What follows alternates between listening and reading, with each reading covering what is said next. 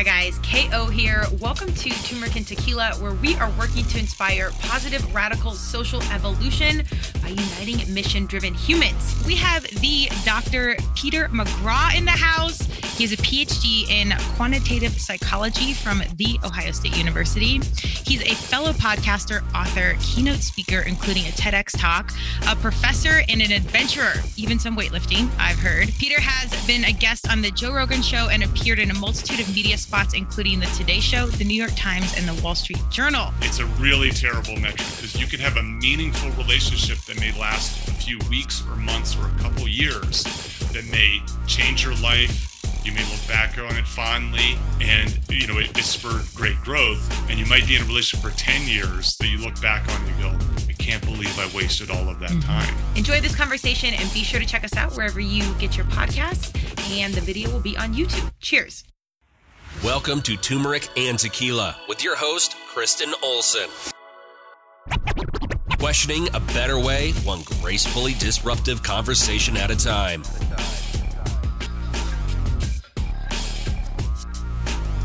Welcome to Turmeric and Tequila. I am so excited today, as every cast, but we have the Dr. Peter McGraw in the house. This is actually a long time coming, and I was on his podcast, and we had a phenomenal conversation. We're both actually in Denver, Colorado. We have some pretty solid things in common. My background, my academic journey is not as in-depth as his, which we'll share. But before I jump into the bio, Peter, welcome to Turmeric and Tequila. I love that we're both in Denver, but we are in our separate residences, our separate studios, which yours is much nicer than mine. Yes. Full transparency, it's actually not. I've seen his studio. It's very legit. It's beautiful. Mine is a part of my garage that we rebuilt out. But I appreciate that it looks that way. So as a branding professional, we've done our job. Indeed. Okay, so let's give you the 411 on Dr. McGraw here. McGraw is an expert in the interdisciplinary fields of judgment, emotion, and choice. He has a PhD in quantitative psychology from The Ohio State University. He's a fellow podcaster, author, keynote speaker, including a TEDx talk, a professor, and an adventurer, even some weightlifting, I've heard. Peter has been a guest on the Joe Rogan Show and appeared in a multitude of media spots, including the Today Show, the New York Times, and the Wall Street Journal. There is so much we can talk about with Peter. He is an expert in so many things in the academic arena, but really IRL, in real life. He's actually walked through a lot of things. But today we're going to talk about his initiative, The Solo Life. It's a podcast, and it's for the single person's guide to live a remarkable life. If you know me and you listen to Turmeric and Tequila, you know my focus has always been in my business, in my athletics. I've had relationships along the way, but it's never been my main draw to life. So I think we have different starting points, but Peter has really put an academic standpoint to this. And again, it's not only like teaching and sharing his gospel, he's living in it. So I'm really excited to unpack that. So without further ado, Peter, why don't you give us a little bit of your version of your background?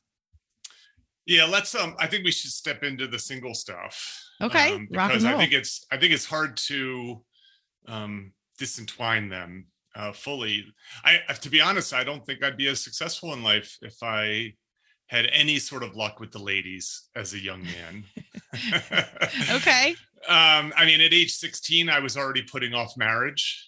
So I have a story. I was part of a lunch table, and the topic of when you will get married came up with this group of 6 boys, 16-year-olds. And the question was when, not if. And I remember my answer was the highest of the group. And I said, I probably won't get married till after I'm 30, which is not a big deal these days. But at that time, the average age of first marriage was 25. Yeah. It's been creeping up close to 30 now. And I ended up, just sort of struggling with my home life, unhappy parents, a bad relationship, not good role models. And I just wanted to go out into the world. I wanted to shake the dust off of my South Jersey roots and see the world and have adventures. I wanted to become an academic and an athlete. And I threw myself into this world because the world of relationships wasn't quite working for me, as it often doesn't for a lot of young men. And luckily had success academically, athletically, and built this really wonderful life as a professor at the University of Colorado, had relationships along the way, but they never quite fit. They never quite worked.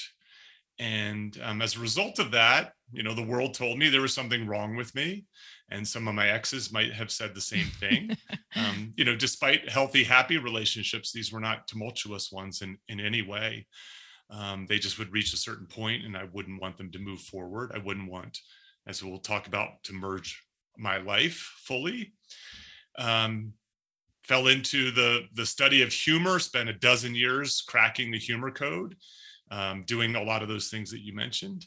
And then sort of on the cusp of turning 50, I turned my attention to my bachelorhood, to living single, and the realization that I was living single and living well, and that I might have some insights, both personal and professional, to impart on a world that doesn't talk much about this topic.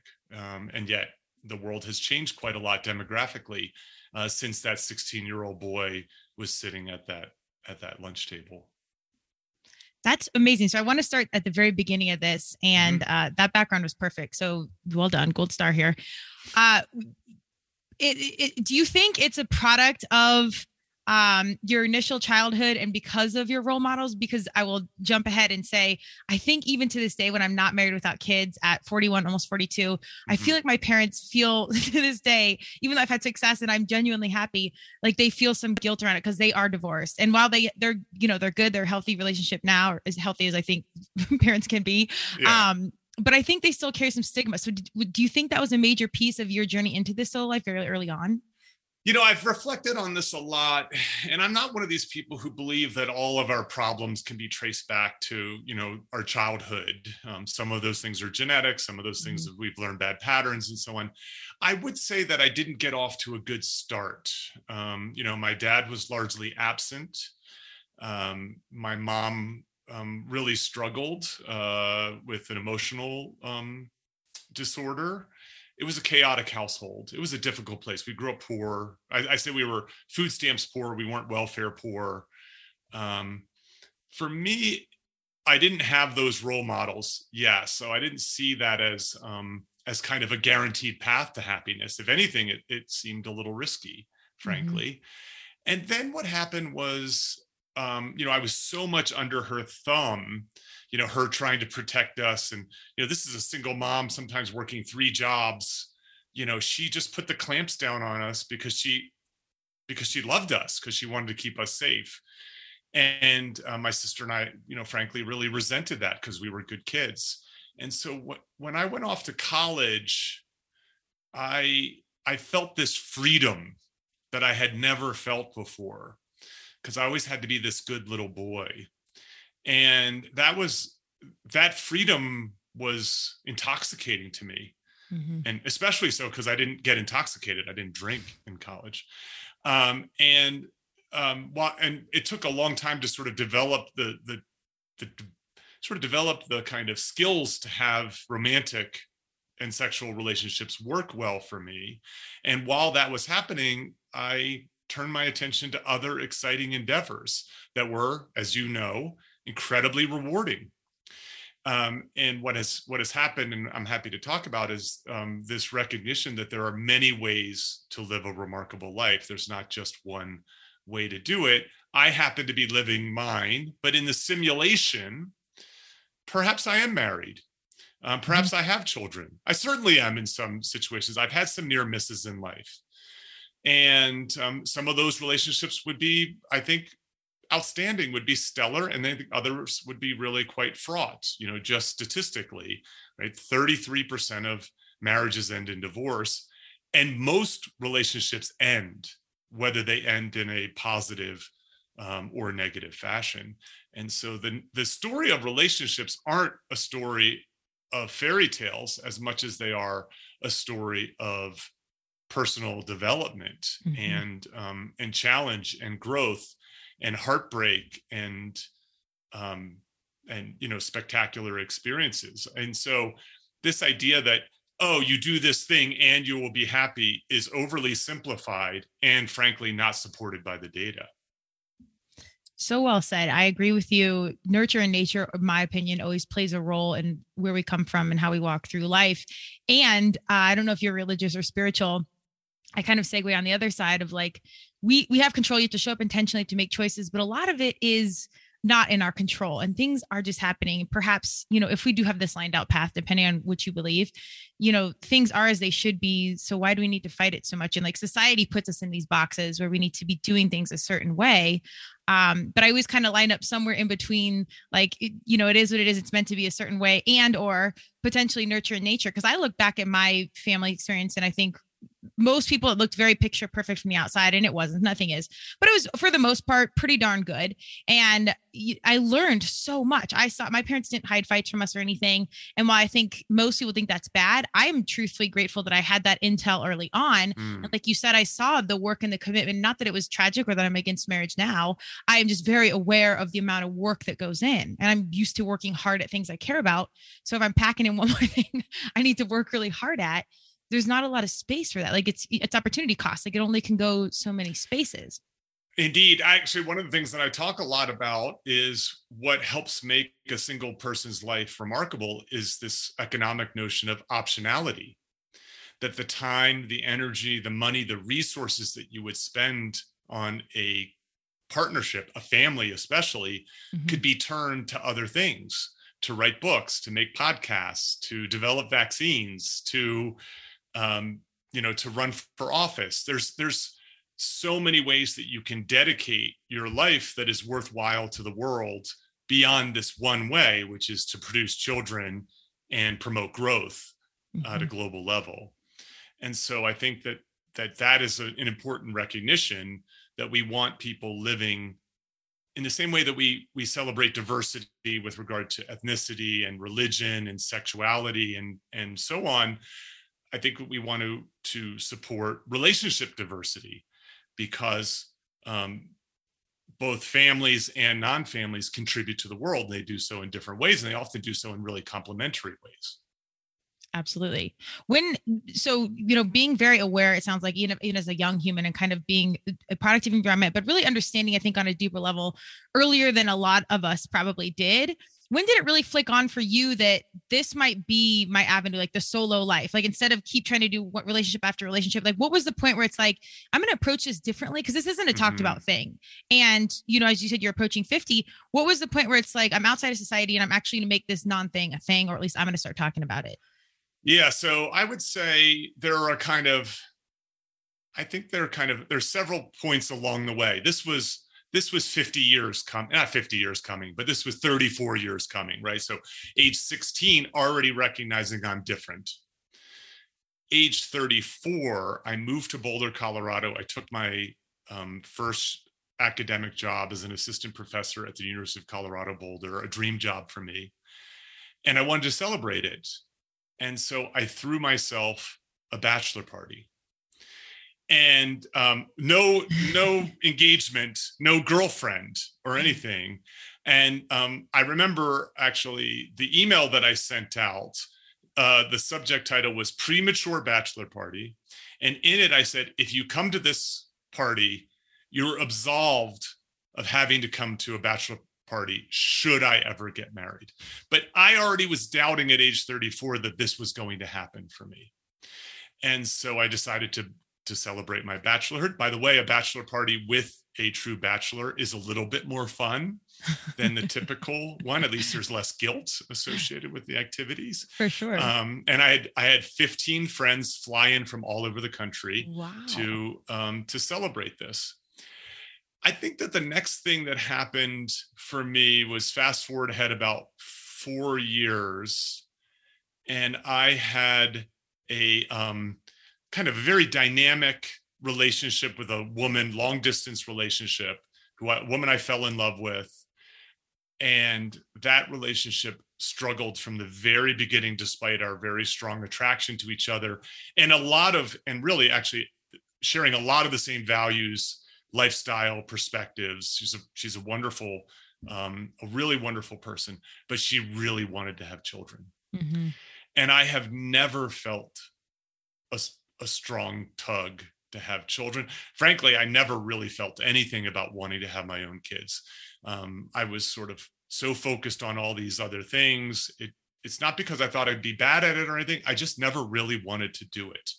Mhm. And I was honest with her about that. And that caused a rift that eventually ended the relationship. And it was heartbreaking end to the relationship.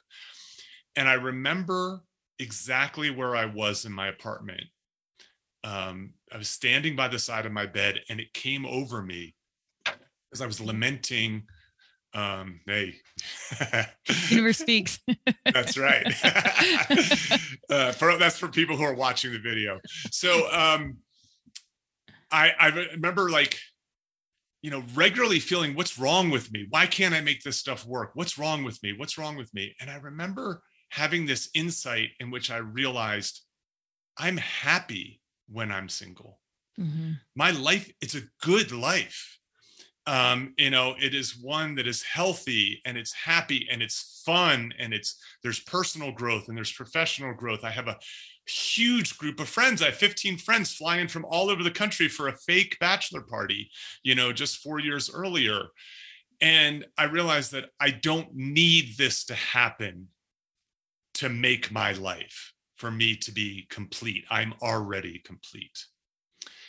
And then the last thing really was just very simple. I was looking for a new project. I was looking for a new creative endeavor. I was winding down the humor research, and I thought, I'm going to write a book about turning 50 and about turning 50 as a bachelor, and about how to do it well, because there's not many resources out there for single people. And that initial idea turned into to a podcast first, Solo, The Single Person's Guide to a Remarkable Life. It's not just for men. It's actually for both men and women. 2/3 of my listeners are women. I think they tend to be a little more keen on seeking out resources. They feel the pain of being single. The world's a lot harder on single women than it is on single men. And it's been life-changing. I mean, as a result of this project, I have a new approach to dating. I feel comfortable for who I am. And then most importantly, it's been the most emotional project I've ever had. I'm probably at the point now where on a daily basis, I receive a message from someone thanking me for this work, saying I felt all alone. I thought there was something wrong with me. I was getting it from all angles, from society and from the people who love me. And now I see that I don't have to do this thing to live a remarkable life. And I had a woman say, "I'm glad you were born." I've never had someone ever tell me that they were glad I was born. And a stranger from Washington, D.C. put that in an email to me. And so I'm compelled to get the word out. I think that feedback, it's such a deep compliment. Thank you. I'm glad you were born. That's so intentional and in depth, because I don't know that people are saying that to, I'm a huge Madonna fan, but Madonna or Oprah, whoever you look up to, yeah, I know they're influential, but I think it just shows the grips of society's expectations on our everyday realities. Even as we're grown, educated, aware, adult individuals, there's still that like stigma that carries so heavily with us. And I'm certainly that's certainly something I still carry to this day, and that I work. But it even I've never dug into any sort of like single life community or anything like that. That's work, just like being in a relationship, chasing the single community is the same thing. But when I found out about you, shout out to Steve, he actually told me at DSR, and he's like, I've got this guy, and he was doing this podcast because we did this great conversation on recovery. And when he asked me, he's like, "But are you single?" He like covered his mouth because he didn't want me to be embarrassed. And I was like, dude, right. you can straight up ask me.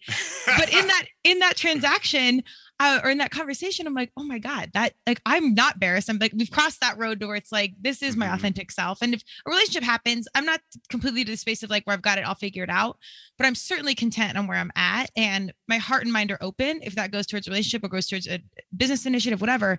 But still in this day and age, in 2021, I think it was, he was, concerned about my feelings about asking if I was single or not, thinking that if I said yes, I would be ashamed.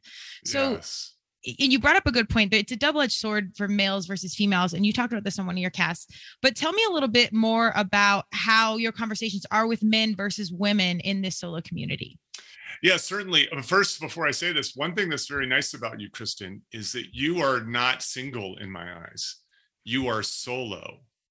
And there's a difference between those two things. And I can talk about that if you want, By because all I think your means. listeners are going to want to figure out, are they single or are they solo? Let's go. All right. We'll get back to the boys versus girls thing in a bit. So single is about relationship status. It's about demographics, right? Are you partnered or are you not partnered? That's there. And the average single person has a single person's mindset. They want to ride what we call the relationship escalator.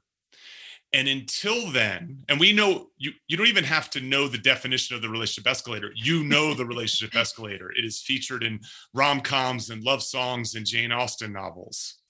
And it's everywhere around us. And it is the most important adult-adult relationship that you can have.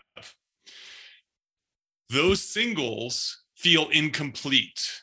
They're looking for their better half. They're looking for their other half. They are hopeless romantics, wanting to find their Mr. Darcy and to have it all and have that bliss and to be accepted and to celebrate it with all of these things along the way, engagements and weddings and honeymoons and et cetera, et cetera, et cetera.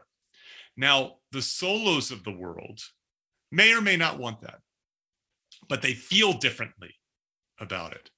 So that first group, I call them the someday group, right? The somedays, the hopeless romantics. The next group is the folks who feel complete. That is, they are a whole person, right? They have this solo mentality. They may welcome someone coming into their life, but it's not to fix their problems, it's to add value to their life. Right? And so these people tend to be more autonomous, they're more self-reliant. They also tend to be unconventional thinkers more generally because they sort of, they see the matrix a little bit better, so to speak. The group of what I would call hopeful romantics, the people who would welcome that person and want that sort of traditional relationship, I call them the just may group. I just may find my Mr. Darcy, but if I don't, that's okay. Life goes on and I have this other full, rich life. There's two other groups. The next group is the no way group. That is that they are not interested in dating or a relationship at the moment. This is not a goal of theirs. And this is an incredibly large group, Kristen. There are 128 million single adults in the United States. So nearly 1 out of every 2 adults are single. Half of those single adults, according to a Pew Center study, are not interested in dating or a relationship. This is an incredibly big group. And I say this, and I want to say it very, very clearly. It is just as normal to want a relationship as it is to not want a relationship. And there's almost no conversation for the no way group. And then the final group, again, share those same things. They feel whole, they're complete, they tend to be self-reliant. This group especially are unconventional thinkers. These are the people who would like a relationship, but it's going to look different. It's going to play by a different set of rules than the traditional escalator relationship. So, for example, I've never wanted to live with someone. And those happy, healthy relationships that ended, if they didn't end because of children, they ended because my girlfriend wanted to move in. And as much as I loved her, I didn't want that to happen. Maybe those relationships are non-monogamous. Maybe they're friends with benefits. Maybe they're a platonic partnership. They lack sex and or romanticism within them. And so this is the new way group. They're looking at relationships in a new way, in a way that works for them, works for their preferences and their feelings and their desires, and for the people who are involved in their life. And so I see you as a solo. I don't know if you're a just may, a no way, or a new way person, but the way you talk about being single is that it is an option, but not a necessity. You're not going to look back at your life and feel like a failure because you didn't do this thing. Absolutely. As I've gotten older, reflection upon those relationship experiences have been very clear. Even happy in them, I would thrive on my freedom and not checking in. I mean, same reason I'm an entrepreneur. I'm not here really here for a boss, or I'll do the hard work. I'll do all my things I need to do, but I'm not really one that's guided by a leader as such. So, and even in a relationship, it's about compromising things. And in due time, I think even the new way is appealing. And as you said, like 25% of our young adults or millennials are projected never to marry. I would think that's right. Even if you get around a group of young people, I can't even keep up with all the labels that they aren't. Lots of new ways. Yeah. Yes. And I'm here as a branding professional. I think most of it's over branded. I say, just do you, but I know society needs to package these things in. But we have no idea what's coming or how it gets together. I just care that people are happy, because you see on a larger scale, mental health and wellness and everything else, if those labels are important, right, or feeling whole in whatever space you walk in is really, a key piece to your happiness. That's what matters, because now we're dealing with school shootings and much larger issues. Indeed. But yes, the solo community, I think, provides that space for people to identify and feel at home in some capacity. Yeah. And I think, there's been a bunch of work prior to me getting involved in this movement that looks at what's called singleism. How are singles discriminated against? They pay, there's a whole bunch of workplace stuff that they deal with. There's tax issues, there's the cost of living, et cetera. But to me, the biggest challenge, and this is where I see the biggest difference between men and women, is just the sheer pressure of it all. Mm-hmm. And it's coming at you, again, oftentimes well-meaning pressure, which is like, Kristen, you're so great. Why are you single? All the time. All the time, right? When are you going to have a child? Yep. When are you going to start a family? All these kinds of things. And women feel that pressure more so, in part because they're on a clock, mm-hmm. so to speak. And so there's this sort of waiting for Mr. Right to come along, because some people are single by choice. Some people make this choice to do this. Other people are single by chance. So I have a forthcoming episode with Melody Notkin, and she has presented this idea of otherhood. These are women who value children, but for some circumstance, she calls it circumstantial infertility, they have not had a child, or they won't have a child.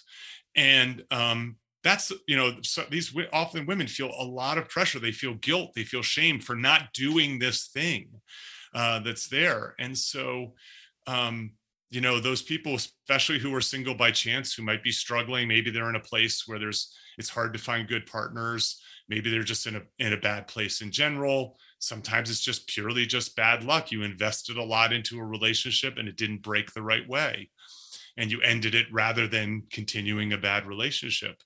And so a lot of those conversations are kind of around, how do you make this thing work in a new world where suddenly there's not just this one way to do it, where everybody couples up soon after, high school, soon after college, and then they stumble along for 40 years, some happy, some not. But the one piece of that one, gold medal, that gold star that they're looking for, is time elapsed, right? How do you judge a relationship in current society? By the length of time that it existed. And I think that's a terrible metric. It's a really terrible metric, because you can have a meaningful relationship that may last a few weeks or months or a couple years, that may change your life. You may look back on it fondly, and it spurred great growth. And you might be in a relationship for 10 years that you look back on and you go, I can't believe I wasted all of that mm-hmm. time. We need a different metric by which to judge the quality of our relationships. Well, absolutely. And I think it should be your own personal happiness, and only one person can answer that, and that's you. That's right. But you have to have, an evolved set of skills of your own personal awareness that I think also isn't talked about, when we're young, that comes much later, at least for myself. Mm-hmm. But I have a lot of female younger listeners, and that's why I was so excited to have this conversation, because I think even at 41, I'm experiencing probably a different sort of, judgment from my surrounding communities, my fellow humans, than they are. I don't know that it's more acceptable or less acceptable, but I feel like they care less than I did at their age, mm-hmm. because they do see more of a diverse circumstance across all arenas. But I think it's important for our women to hear, in particular, that don't feel pressure that's going to, especially for my ones that don't feel like, they sound like how you were very young. I don't think I was very clear early on. But I've also, my career and everything else is always just kind of like, I've followed my heart, as cliche as it sounds, and just gone the way. I've never been super clear on a destination, not motivated, just open. Yes. But for my young ones that are pretty clear that that's not the space they want to go, I think it's so important for my young females, regardless of what you are hearing or not hearing, to lean into that. And I think this podcast, while we're older, exemplifies that community. And just at the minimum, they know it's a thing. Mm-hmm. Can I say something? Mm-hmm. The story of the rise of singles is a story of the rise of women. So there are many reasons why we have more single people on the planet than ever before. So one is just simply longevity. People are living longer, and you just happen to have an age gap, and so men tend to die younger. So you have a whole bunch of older women. You have more singles in societies that have immigration, because immigrants tend to be singles. They also tend to be entrepreneurs. I think, so singles are overly represented as entrepreneurs because they have the freedom to take these big risks, to swing for the fences that's there. Something also, an invention, one of the greatest inventions is birth control. Talk about liberating women to be able to make their own choices, to pursue their own paths. There was a time where if you got pregnant, you're getting married. The shotgun wedding was a real thing till very recently. And then most importantly, women are doing better than ever economically and educationally. And you know what happens when you give women access to education and you give them access to economic opportunities? Some of them decide, I don't need a man to survive. There was a time in US history and other places in the world, and it still exists today in some places in the world like India. If you want to leave the familial home, if you want to leave the house that you grew up in, mm-hmm. you had to move in with a man, because that was the only way you could support yourself. And so I like the word spinster. So it's used as a pejorative to describe women like you, Kristen. Yeah. And I think it's unfortunate because actually your spinster sisters in the 17th century, 18th century, provided a valuable service. They could create textiles, they could spin a loom.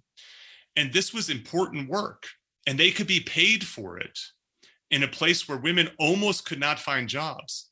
They could be paid well enough that these women could live on their own. These were liberated women who were looked down upon, but they were the precursors of today's women who get to decide whether they want to get married, who get to decide whether they want to have children.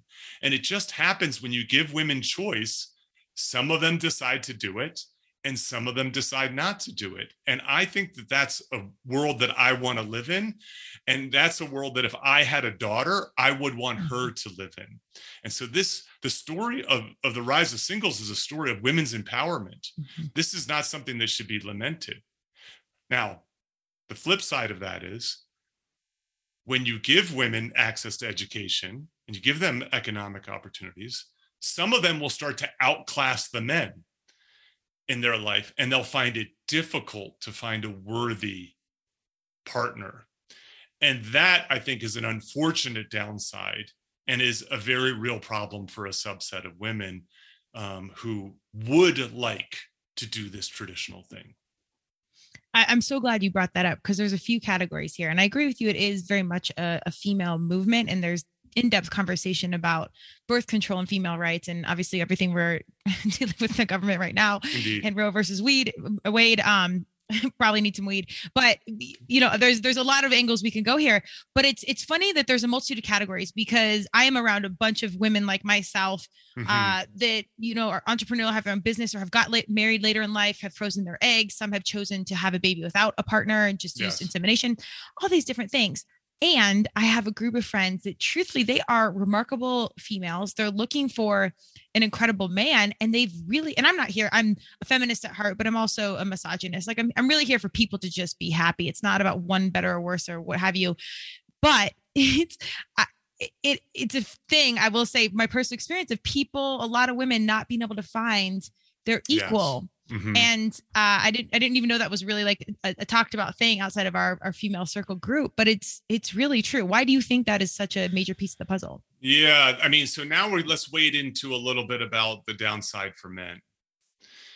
So men are struggling. So first of all, men are unpopular right now. Mm-hmm. And that's a nice way to put it, right? And as a result of their unpopularity, the world's turned a blind eye to their challenges. So I mentioned the age gap earlier. On average, an American man spends 7 to 8 years less on this planet than a woman. Why is that?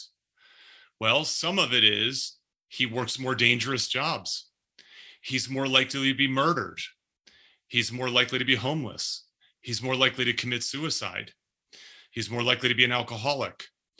So men are struggling in a lot of ways, and in some ways they're really falling behind. That's hard to imagine in a world where where most male billionaires and CEOs and senators are men. But when you look across all of men, not just the most successful 0.1%, you see a lot of men struggling with loneliness. More men live with their parents than women, for example. Campuses are getting out of proportion, where more than 60% of undergraduates are women now, and there are men who are just quitting. They're just stepping out, and the worst of them are getting involved in the manosphere, the incels, playing video games, leaning into pornography, and so on. And those men have zero chance of actually having a healthy relationship, because one is they're not developing the skills for a healthy relationship. Moreover, no successful woman would want anything to do with them. And so what you have is this sort of world of haves and have-nots. And in the dating pool, this is really quite striking. So, for example, the average man on Tinder takes 100 swipes to match with a woman. Average woman takes 10 swipes to match with a man. We're talking heterosexual right now, right? And so, but the men who do get the hits, are the successful ones, and there's just not enough to go around. If, again, and this is the big if you expect your partner to do it all, and if you think about it, as we move from arranged marriages to love marriages, which I believe is generally a good move in the world, that you get to choose your life partner rather than your in-laws and your parents, the pressure for your partner to be a good lover, to be a good listener, to be a good provider, to want a vacation with you, to want to have the same lifestyle, to eat the same things, to do all the things together is such a steep task. It's such a high set of expectations. For some people, they just can never find that person, because they statistically don't exist. Like, if you are a woman who makes $300,000 a year and wants a man over 6 feet tall, good luck finding him, because he's such a tiny part of the population. And so we have this sort of tale of two worlds, where you have a whole bunch of men who are struggling with loneliness, misogyny, feeling left out of society, and then too small a pool to be good partners for your group of friends who are searching. And the pressure as the clock ticks along, as I said, can be a lot to handle. Mm-hmm. Yeah. I think you said something really key, though, that every relationship struggles with, or something in addition to like being single as socially acceptable, not having your relationship be everything. I don't think your husband or wife needs to be your best friend, your liaison in this, your business partner. Like, I think it can be, I always advise to all my friends, and myself included, keep your friends close, like have your significant other, Yes. and then have your best friends. Like, that man doesn't need to be my best friend or have all my girl talk, or like have a balance. And I think that conversation itself is overlooked. You're looking for this person to be everything. I don't think anyone can do that. It's very difficult. I mean, I know some people who do it, but they are, they're the exception rather than the rule. But the world teaches you, the rom-coms, the love songs, and the Jane Austen novels suggest that this is the way it's supposed to be. This is where I believe that singles have advantages over partnered people, right? Because one thing is that singles actually have a more diverse group of friends and connections. They're more involved in their community. They're more likely to volunteer. They're more likely to donate their time. They have what I call a team. And so the happy ones have a team, a group of people, that are friends and family, that they, like I have friends I call when I have business problems, and I have friends I call when I have relationship problems, and I have friends that I call when I want to stay in on a Friday night, and I have friends I call when I want to go out on a Saturday night. No one of my friends can do all of those things for me, nor do they need to. And what happens is if a friend goes on a long trip, I'm happy for them. I don't feel jealous because they're not there to support me, because I have this other group of people. And so I talk about how solos have a team, this diverse group of interconnected people that help fill those needs for us. And I agree with you. I think that, when I'm in a relationship, I relax. I avoid what I call the benification of relationships, right? Ben and Jennifer become Benifer. And it's like, if you want to go to Vegas for the weekend, go have a good time. If you want to go to the beach, go. I'm more of a mountain guy. You know what I mean? Like it in no way diminishes our love for each other. And moreover, I have, and I believe the solos do this, they have a lot of love to give. And so they don't have to reserve it for this small number of people. I have a good friend from college. We've kept in touch. We've gone in completely different paths. He's a family man, lives in the suburbs, makes good money, 3 kids, beautiful wife, loving household, happy guy. Listens to the podcast, calls me every so often. I'm hanging up. Before I hang up to him, I said, I love you. And the next time we talked, he said to me, I didn't know how to respond to that because I only use those words for my family. And I said, that's okay. I just want you to know that I have love in my heart for you. And I get to say I love you a lot to a lot of people. And I think that's incredibly liberating to be able to do that. I don't have to reserve this love for this small group who has to be everything for me. And so, I think your advice for your friends is really excellent. Well, everyone take that note, write that down, tell your friend you love them. Because I think that, and so it's sincere and endearing. Our world needs just that. Like, just tell people you love them a little bit more. And the fact that you said it and then he thought about it later, I think that's a big piece too. So it's struck and it's like, well, I don't know what to do, but then he probably really felt it. And sometimes even in the relationships, they may not be feeling the love. So you don't know how big of impact, that simple statement can be. So I really applaud that. I appreciate you sharing that. I hope our young men and any age men alike hear that. I tell my male friends I love them a lot. I do. I love them. I'm not the person. I'm not the man that I am without them. Yeah. I think that runs in like ancient civilizations, regardless of your sexual orientation. Women need their women, men need their men. It's a very tribal communion thing. And I think you need to keep your same-sex humans in your life in some capacity forever. Yeah. And I also have many women friends who are completely platonic. And I love them too. I really feel incredibly lucky. What I needed to do, honestly, was just shift my mindset. I didn't need to change my life. I didn't need to change the way I was living. I just needed to go, oh, what I am doing is right for me. And there are many remarkable paths that people can walk in their life. Absolutely. And that's quite literally a branding professional. That's what I do with most, because I work specifically with mission-driven humans and companies. And that's literally what it is. Usually I have to change nothing. All we do is shift the mindset and the way we're sharing with the world. And it's all the gold is there. And that's just such a metaphor at large. I do want to talk about, we've got about 15 minutes. Sure. Because I'm so intentional about getting Graceful Disruption, getting our words out to our younger people to shift that mindset. when do you think it's an appropriate age, even if you're married with your kids, or if you're going to speak to 16, 17-year-olds, I don't know what your youngest audience is, what's like an appropriate age to start talking about the solo life? Oh, I think when it becomes appropriate to talk about relationships.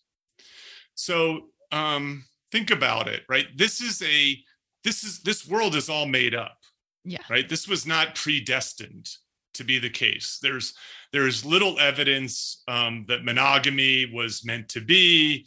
The marriage is a relatively recent invention. It was basically invented by church and government.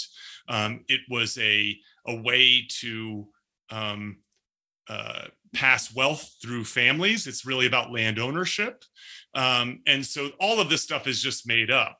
And so when the socialization around marriage starts, there ought to be a conversation around living a life without a partnership, in part because a child today will spend most of their life single. Mm-hmm. Some of them will spend their entire life single, but when you look at, it used to be the case that most of people's lives were spent married. That is no longer the case. 28% of households in the United States are solo. That is their one occupant. There's a very good chance that child will live alone. That number is as high as 50% in some Northern European cities like Stockholm, Sweden. Okay. And so to equip these children with the belief that their life can be good think about this. How terrible is it that if only a fraction of your life is going to be spent in a partnership, that all the time not in that partnership, you feel less than? And do you want your children to feel less than? No, mm-hmm. Not at all. And so I think having role models, right? So aunts and uncles like myself who aren't married, to be able to have them involved and to be able to celebrate what it is what makes their life good, I think is really important. I actually have an editor that I work with. She's a mother of, I think, 3, and she constantly is balancing the conversation, which is like, well, if you do that, that will be great, but it would be okay if you didn't do that. So I think as soon as the conversations around marriage and partnerships and stuff come up, it's appropriate to provide an alternative narrative. I'm glad to hear. I think that's right. And I love that you just said, we say this on Turmeric Tequila because I'm a big philosophy fan. Reality is nothing more than a played meeting. It's all made up. So anytime somebody's stressed out, I'm like, take a breath. It's all bullshit. Don't we just apply new meaning? We'll rebrand this. We'll redo it. But that's what it is. And it's the socialization and monetization of all these events, like marriage. I mean, these are multi-billion-dollar businesses that are monetizing your hopes and dreams and aspirations that you've been sold to. So that's another podcast. But I want to shift just because we are on a timeline. How do you handle these conversations when you are dating, or how do you handle dating in general, knowing that you don't want it to lead to marriage? Yeah. So as I said, I'm a new way person. I do date. I like dating. I have made a major shift in my life. It happened last year when I returned from living in Los Angeles to moving back to Denver and restarting my job at CU Boulder. And I do it through honesty. No, I do it 2 ways. So the number one is I am 100% honest with the people I go out with. So I tell them early, I don't want to have children. I tell them early, I don't want to move in with someone. I essentially say to them, I am eager to co-design a relationship with you. If you find me interesting, attractive, we get to decide the rules. We're not going to just accept this model about how we're supposed to behave. And so I end up having these like very open, positive, sometimes a little uncomfortable and a little unnerving because people aren't really used to this, where we get to decide what are the rules. So for example, I started seeing a woman, like her a lot, and she's launching a product. She lives in a world like you do, Kristen. And she said, I'm not going to be available for all of March and maybe beyond. And she was sort of like, well, maybe we shouldn't get this started. And I said to her, well, that's fine if we can agree to not talk the entire month of March.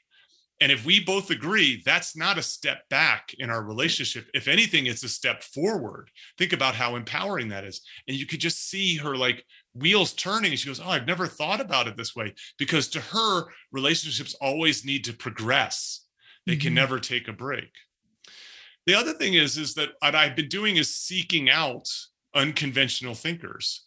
I'm not interested in convincing a woman who wants to ride the escalator and wants the big, the big church wedding and the white dress and all that stuff. I'm going to be a bad match for her. This is a segmentation and targeting problem, right? So I want to find women who think differently about the world, who are more interested in, maybe I'll date casually, or if I do have a more serious relationship, it's going to look like this. I don't want to move in with someone either. You'd be amazed how many people don't want to move in with someone. They're just scared to tell you that. And so, I'm on different dating apps. I'm not on Hinge, because Hinge is meant to be deleted and meant to be deleted forever. And so I'm just a disappointment to the people in that space. So to me, it's a mix of picking the right people, communicating 100% honestly, which is, by the way, something that people don't do enough. They're not vulnerable. Like I risk every time I talk to a woman who I go out on a date with, I risk her not just rejecting me, I risk her going, ew. Yeah. Right? Ew, because this is a moral issue for some people. But if I don't talk this way, I'm never going to find a satisfying, healthy, happy connection that works for me. And so I feel like I'm in a brave new world. This feels like this is a positive sum world that I live in, not a negative sum one. Has this process gotten easier as time's gone on, as this conversation's built in society? I would say, I'd say I have to do a little bit of sort of coaching and teaching with some partners, but then others, folks who come out of the sort of sex positive kink community, for example, they're very used to having these conversations. Yeah. They're just used to having them around sexuality. I just want to expand them into a more, a sort of a broader array of like, what is our lifestyle going to be like? What are expectations for communication going to be like?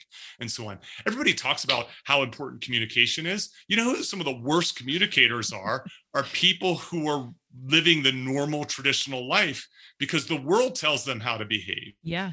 And so the moment you deviate, then the need to talk goes way, way up. Absolutely. What's a quick piece of advice if you've got, again, kind of leaning towards my younger listeners? What if they're not sure? What if I don't really know if I want to be married? Not sure. Is there, I think self-awareness, and those are things I did that came later in my life. I wish we'd learned some of these skill sets, in high school or middle school. Even. I know. It would have saved us probably so much time, money, energy, all the things. But what is something? Yes. Yeah. Emotions. Yeah. Which, you can't really take back that either. But what's something for like our younger guys that are not sure? Do you have like a good exercise or piece of advice where they can start to lean into what they authentically want? Because I think that's really this point of this conversation. It's not get married or don't get married. It's about getting in alignment with what you truly want within to find your own happiness. Yeah, thank you for asking that question, because it's a really challenging question. So I think the first thing is to accept the fact that what you may want is not what the average person wants, right? There's just, if you feel a little bit strange or wrong, or there's something you feel like, there's something off about me, just know that it is normal to feel that way, right? Remember, half of people don't even want a relationship, right? So if you want one that looks a little different or feels a little different, that's normal also. It's just there's not enough conversation with it. The big thing I would say is it's okay to experiment with it, right? It's okay to try something and see how it feels and see, does it work with this particular partner? And to do so, though, is to really to embrace vulnerability. That is to be brave. And people will surprise you. High integrity partners will surprise you if you say to them, listen, I really like you. I'll give you a quick example of this. This is from a male's perspective. So I've been actually, you were talking about, I'm getting stronger, right? So I started working with a trainer, and young guy, good looking guy, fit, is dating.